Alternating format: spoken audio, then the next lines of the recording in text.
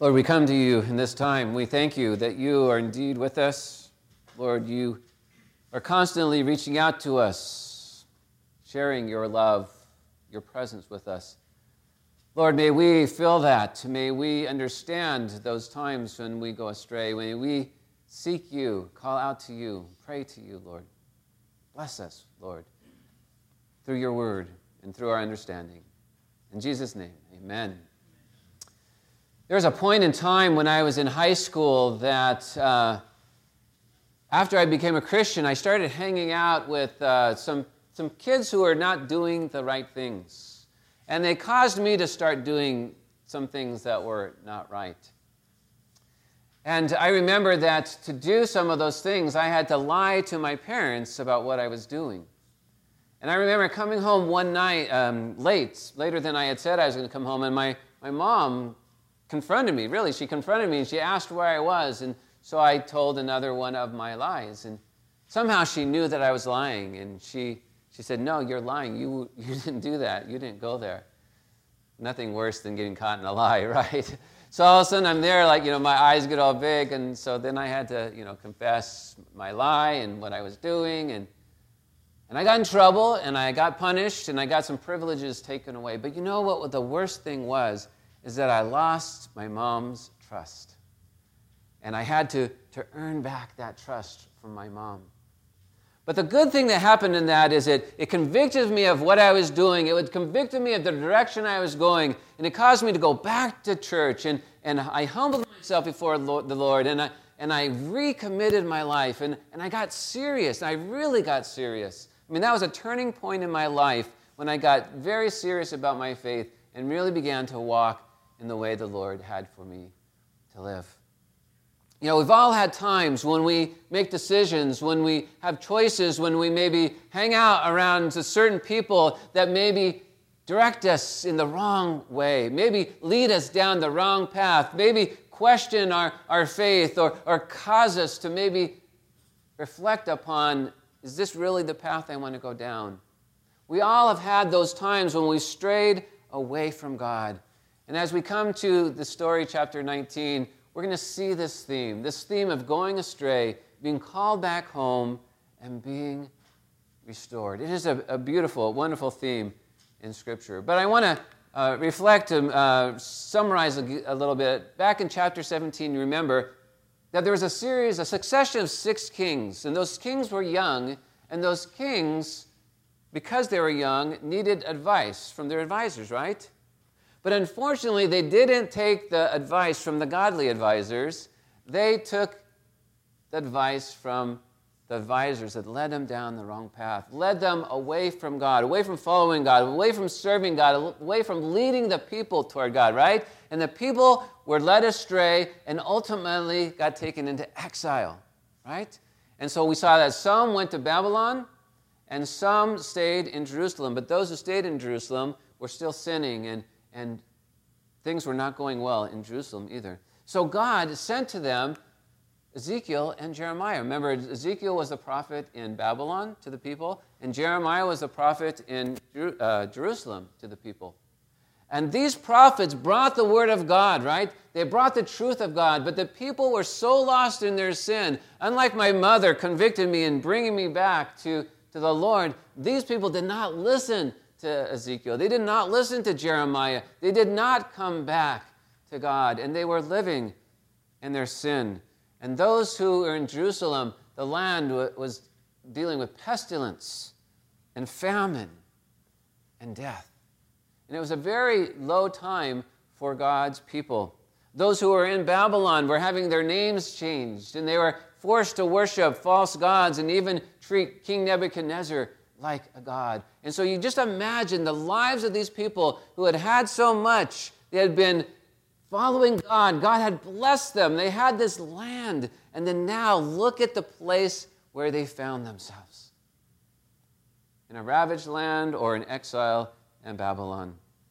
Now fortunately, God sent them more great examples, right? We talked about Daniel and Shadrach and Meshach and Abednego who came, and in the midst of this unhealthy living, in the midst of these pagan gods, in the midst of this foreign land and this sin that was ravaging the land and the people, Daniel, Shadrach, Meshach, and Abednego led a good, wholesome, strong Christian example.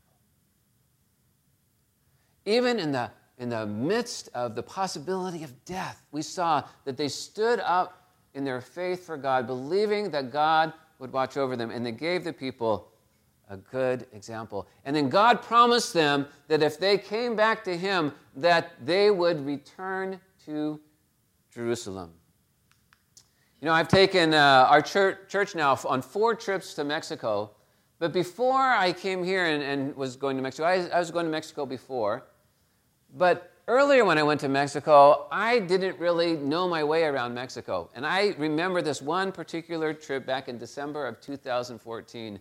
We had a great week. We were coming home. I was at the end of this caravan following the other cars.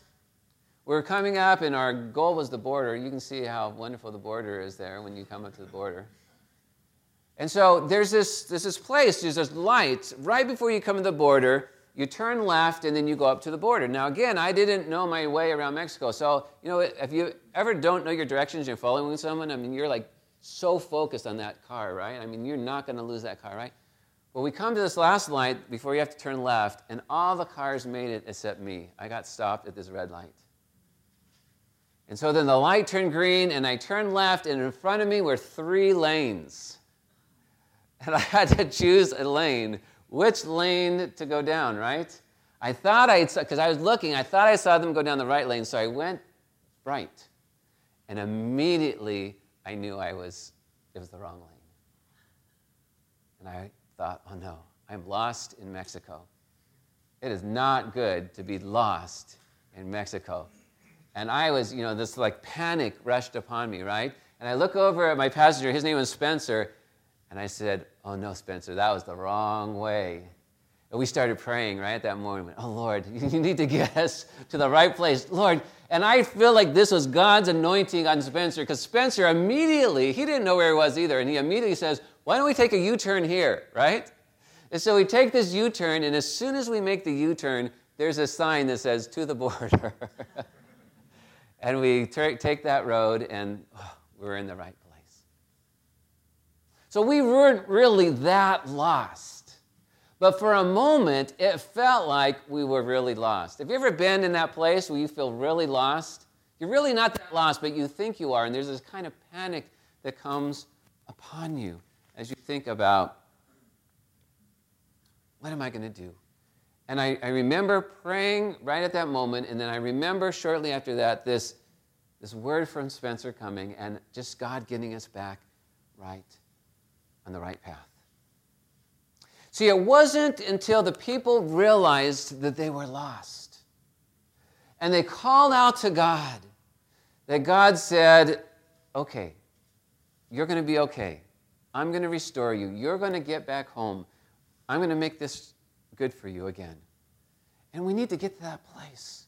We need to get to that place where we say, sometimes I go down that wrong path. Sometimes I make the wrong choices. Sometimes I do the wrong things. And God, I know I need to realize it. I need to call out to you, and I know that you'll forgive me, you'll restore me, and you'll call me back home into your presence. Well, we see right around this time, shortly after Daniel, the story of Daniel and Shadrach and Meshach and Abednego, that Babylon falls to Persia. And the king of Persia is King Cyrus. And King Cyrus issues this decree that the Jewish exiles will be allowed to return to Jerusalem. Could you imagine what that meant to them? When King Cyrus says, you all who want to go back to Jerusalem, all exiles, you can go back to Jerusalem. They are coming home. Now, it's interesting how Cyrus says it, because it's really God putting this on Cyrus's heart, because it was time now for God's people to go back home. So when you see the underlined part, go ahead and read it with me. Ezra 1, 2-3. Thus says Cyrus, king of Persia, the Lord, the God of heaven, has given me all the kingdoms of the earth, and he has charged me to build him a house at Jerusalem, which is in Judah. Whoever is among you of all his people, may his God be with him, and let him go up to Jerusalem, which is in Judah, and rebuild the house of the Lord, the God of Israel. He is the God who is in Jerusalem. King Cyrus gets this message from God and acknowledges that God wants him to help God's people build the temple in Jerusalem. To do this, he charges the people to give of their silver and their gold. He charges them to give beyond their regular giving because he understands that this endeavor for the Lord is so important that the people need to commit to this. They need to give of themselves freely. And then Cyrus says, I'm going to give all the vessels of the house of the Lord that King Nebuchadnezzar stole, I'm going to give those all back to you. I'm going to give those all back to you. And so Cyrus leads by example. He gives. And then he says, all of you, you need to give too, because this is a worthy endeavor for the Lord. You know, this reminds us that we need to be generous in the giving to the work of the Lord, don't we? We need to give not just our tithe, the 10% that God calls us to give, but sometimes we need to give a little bit more to make sure that the work of God is being done. You know, that's really the most important thing, the most important activity we have in our lives is serving in the work of the Lord and giving to the work of the Lord.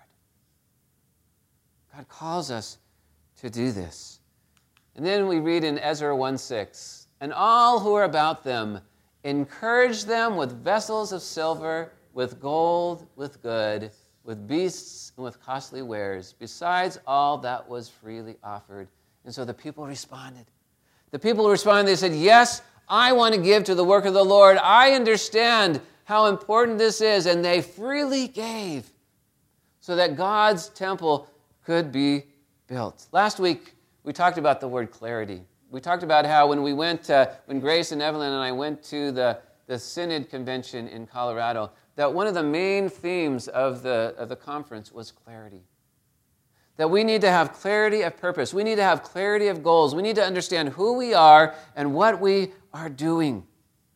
We need to understand that God has placed our church here in Torrance for a purpose, not just to worship and to fellowship and to hear the preached word of God and to teach the word of God. We are here, God has put us here to love the people in our community. And we must be unified in this goal of sharing the gospel message, the good news that Jesus Christ has died for all. We need to be unified in this goal in sharing this with the people of God. A few years ago, I was in Colorado, and some friends of mine were having a house built. And I was just visiting, and they knew that I wouldn't be there when their house was finished. And so they wanted me to do a house blessing. But I couldn't bless the house because the house wasn't built yet. So they invited me over to the house where just the foundation had been poured. And they asked if I would do a house blessing on their foundation. And so it was really interesting. We began to walk around the house, and I would say, okay, what is going to be in this area? And they'd tell me what room was going to be there, and then we'd pray over that room, and then we'd go to the next area, and they'd tell me what that room was going to be. And we went through the whole house that way. And I was asking God to bless the house, that as it was finished and they moved in and they lived in this house, that they would live in a way that would honor God, and that this house would be a blessing to all who came in. And that they would remember that it was the Lord who had given them this house.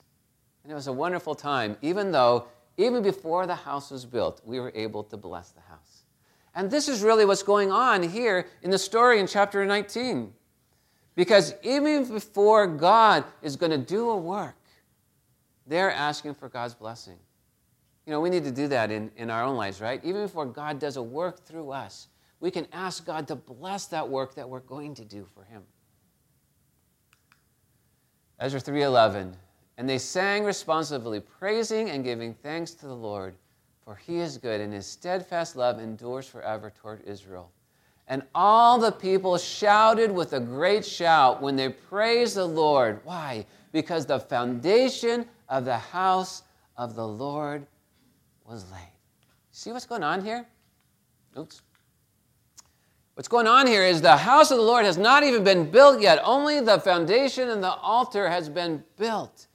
But they are already praising God for what God is going to do, and the blessing of God being with them in this endeavor. Now, I know we don't shout very much, right, in life, and we definitely don't think about shouting in worship, but I'm going to have you shout. So you're going to have to help me here. And this is what we're going to shout. On the count of 3, we're going to shout, "Hallelujah, the Lord has come," okay? 1, 2, 3. Hallelujah, the Lord has come. Hallelujah, the Lord has come. Now, when they shouted that because they knew what God was going to do. But even more, they shouted it. Why? Because God had poured that foundation, which meant the house of the Lord is going to be built on this foundation. You know, there's things that happen in our life all the time. Maybe we're talking with someone and God is allowing us to bless that person, and maybe we even take a moment to say, God says, pray with that person now. And you're like, oh, maybe I should pray with that person now, right? And so you take a moment and you pray with that person. Or maybe you just come alongside and you give someone some encouragement, right? At those moments when you feel that God is doing a work through your life, you should shout, "Hallelujah, the Lord has come."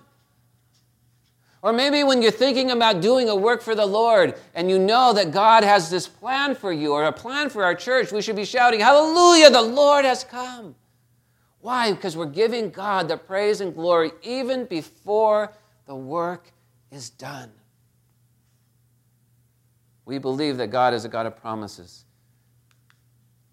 Ezra 4:2 says, "They approached Zerubbabel and the heads of fathers' houses and said to them, 'Let us build with you.'" Now, people were coming, right? People from outside are coming here. And they said, "Let us build with you, for we worship your God as you do, and we have been sacrificing to him ever since the days of Esarhaddon, king of Assyria, who brought us here." Now, this is a very interesting part of the story, because people from outside of Jerusalem are coming in, and they look like they're friends. They look like they want to help. "Let us build with you." But if you read the context of the story, what you realize is that they're not really there to help. They were afraid what a rebuilt temple of the Lord would mean. They were afraid of what a thriving Jewish state would mean for them. And in the end, these people who came alongside to help actually slowed down the work for 6 years and then stopped the work of the temple for another 10 years.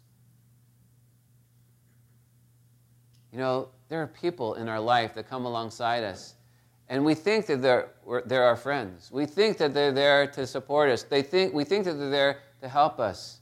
But if in any way they are taking us away from the Lord, if in any way they are keeping us from the work of the Lord, if in any way they are hindering us in our walk with the Lord, then they are not our friends. And we need to be wary of how Satan brings people into our lives to keep us from being motivated to doing the work of the Lord, to living for the Lord, to serving the Lord as he calls us. And so the people grew frustrated. As the story goes on, the people grew frustrated, and they stopped working on the temple, and they started focusing on their own lives, saying, "I'm just going to do my own thing. I'm frustrated. This is too difficult. I'm not going to do this." And actually, the work of the Lord was put on hold, as I said, for 16 years. How often do we get frustrated in our lives? Maybe we get busy. Maybe we get focused on our own things, and we forget about the work of the Lord. We forget about how we are called to serve. We forget about what God really wants us. We forget about that neighbor that needs to hear about Jesus. We forget about that family member that needs us to come alongside them. We forget about these things that God wants us to do because we are focused on the things that we want to do. We get frustrated, we get tired, we get busy, and we start to walk away from doing the work of the Lord. But God is a great God. He never lets us go too far. And in this case, he brought the prophet Haggai. And Haggai comes to be an encouragement to the people. And we read in Haggai 2:4, "Yet now be strong, he says, O Zerubbabel, declares the Lord, be strong, O Joshua, son of Jehozadak, high priest. Be strong, all you people of the land, declares the Lord. And read with me, work, for I am with you, declares the Lord of hosts. Work. Do the work. Do what calls you to do.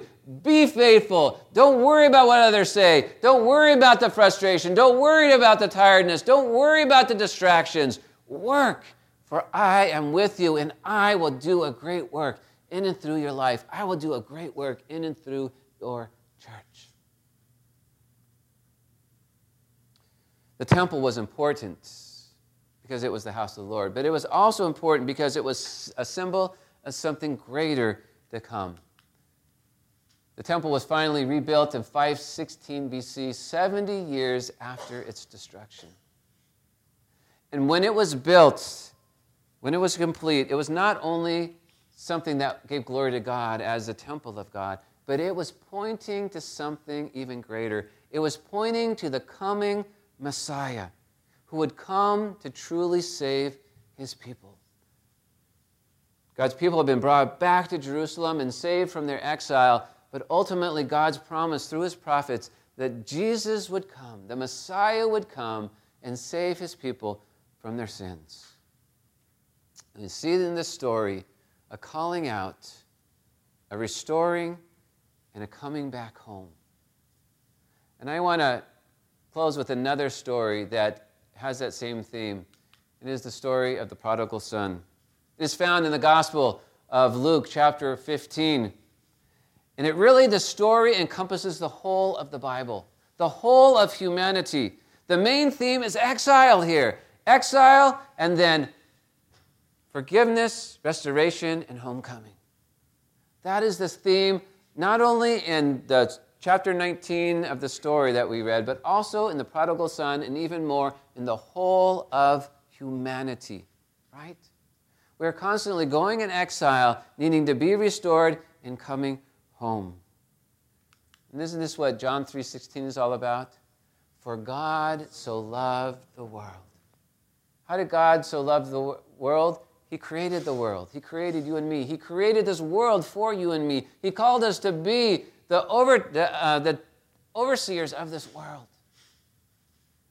God so loved the world that what? He gave his only Son, that whoever believes in him should not perish, but have eternal life. Now, this is a very well-known verse, right? I think everyone, Christian and non-Christian alike, know this verse. Why is it so paramount? Because it is the foundation of the whole of Scripture. It is the foundation of the whole of the Bible. For God so loved the world, he created it, but he so loved the world that he needed to save it too, didn't he? Because of the sin that came into the world. For God so loved the world. We see that redemption is for whoever believes and turns to God, turns from their sin. It's not just about a nation being saved. It's about people being saved. It is personal. It's about you being saved. It's about me being saved. It's about your neighbor being saved. It's about your family member being saved. It's about that friend, that coworker that needs to be saved. For God so loved the world that he gave his only Son so that they might be saved. In this parable of the prodigal son, Kelly read for us a scripture where the younger son wants his inheritance. And he receives his inheritance and he says, I'm going to go and I think I can have a better life away from my father's home. And so he goes out thinking he's going to have a better life, thinking things are going to be more fun out in the world. And he goes out and he just spends his money frivolously and he thinks he's having a good time. And the next thing he knows, he has nothing anymore. And so he becomes a servant to this landowner. And he gets so low that he finds himself one day looking at the pig's food and thinking it looks good. That's how low he got in his life. He looked at the pig's food and thought, boy, that looks good. Maybe I should eat that. And then he realized, wait a minute, what have I done? What choices have I made? Why have I gone so astray? My father's servants eat better than I do. I'll go home, and I know that, this is when you really have some deep thinking and understanding of your sinfulness. I'm going to go home, and I'm not even worthy to be a son again. But I'll just offer myself to my father as a servant, and then there, at least I'll have a place to live, and I'll have food to eat. And what is so amazing in this story is that when the son is walking down that road, the father sees his son just long distance away. And those of us that are parents, you can only imagine this, right? You see your child, and they have gone astray. They have been gone. You haven't seen them in a great amount of time. You know they're not living the way they should be living. And you see them far away. And what do? What did the father do? He runs to his son. And he embraces his son. What would that have done for the son? Could you imagine being the son? And have his father lavish his love on him that much, understanding he did not deserve to be loved. He had taken his father's money. He had spent it frivolously. He had gone against his father's morals, his own morals. He had done this terrible living, and here his father was showing him unconditional love. He welcomed him into his home, and he threw a party for him, didn't he? Home, what does that mean to you? You know, home can mean a lot of things, right? We know that for God's people, home meant getting back to Jerusalem. For us, what does home mean? I mean, home is an important part of life, right? It's a place in our life where there's love and security and warmth and provision. But home goes even deeper than that. I mean, it's an elusive concept, right? It's this seeking for that perfect life, that perfect place, that perfect way for us. A place where our longings are satisfied. You know, sometimes we have memories of really great events in our past, right? And we kind of feel comfortable in those memories. That's kind of like being home. And yet, we're always longing, aren't we? We're never really satisfied in this life. Our longing leads us to want to be something, united with something greater than us. But we can't get there on our own. And so we reach out and we search and we search and we just can't quite find it on our own. See, we're all exiles, longing for that place we call home. We never feel like we quite arrive at that place. We always seem to be searching, always seem to be wanting. This parable of the prodigal son helps us to understand that the sin came into the world, affected us in a very deep way, affected us from really being able to be at peace with God.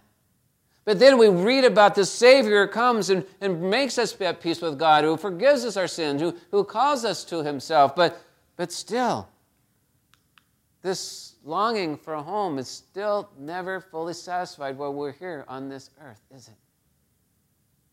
The story in chapter 19 talks to us about Israel in particular, but about humanity in general. That we are a lost people, always searching for that right place in life. And yet our selfishness and our sin and our pride so often comes in and pulls us away from that presence of God, and we're constantly trying to get back there. And we see how our brokenness leads us into exile. Our sin leads us into exile time and time again. We live in a world that is fallen. We live in a world where sin abounds around us. We live in a world where there's disease and natural disasters, and a world in which everything decays and dies. And sometimes we can get so depressed in our world because it seems so hopeless. Until we realize that there's a Savior who gives us hope. We realize that there's a Savior who brings us home. We realize there's a Savior who fills us with His love and His peace and His joy. And while we feel peace in Christ, it's not the end of the story. At the end of the story of the prodigal son, they threw a feast, a celebration feast. The son had been lost. He was now found. He's home. We're throwing a party. This is great news.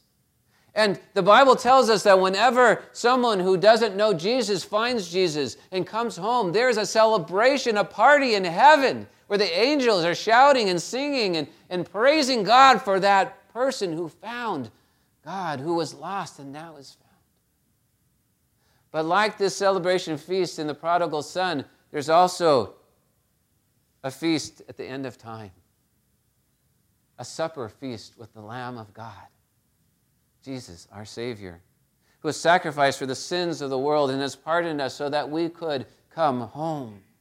This feast happens in the New Jerusalem, the city of God, which comes down from heaven to earth, where we reside with God, and we have this amazing celebration as God's people in the very presence of God, coming home.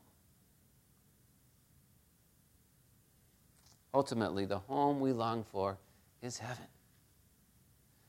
It always takes me back to the words of Paul. It's like, and this is a summary of what Paul said, I'd really rather be in heaven, but God wants me on earth for some reason. And so while I'm on earth, I guess I'm going to do the work of the Lord here. But I really want to be in heaven with God. And that's really kind of what's going on in our life. We kind of want to be with God in heaven, but we know that God has placed us here on this earth for a reason. So let's make that life that God gives us purposeful and meaningful and fruitful. Yes? Amen? I cannot stress enough, as the Bible does not stop stressing this point. God is a merciful, loving, and forgiving God. If you get anything out of the story as a whole, please get this. This is the message that God is a merciful, loving, and forgiving God who wants to be in relationship with us and who is constantly calling us home when we go astray, calling us home, calling us home. The main theme of the Bible as you reflect on chapter 19 is this. And I encourage you this week, maybe you're in small group, maybe you're just meeting with someone for lunch, maybe you're just hanging out with a friend, maybe with your family, share this theme with them. Share what you learned. Share the good news of the gospel. God is a merciful, loving, and forgiving God. He loves you and wants to be in relationship with you, and He sent His Son Jesus to die on the cross so that your sins could be forgiven and you could be in that amazing, wonderful relationship. And I guarantee you, when you get in that relationship, there is nothing better than being connected and united with God in His love. The story is about coming home of God's people to Jerusalem, but it is also a coming home as we think about Jesus Christ on the cross and we come home to that right place that God has for us. We come home to that path that God has for us. We come home to being children of God, living for God, full of His grace and mercy and His love. Let us pray.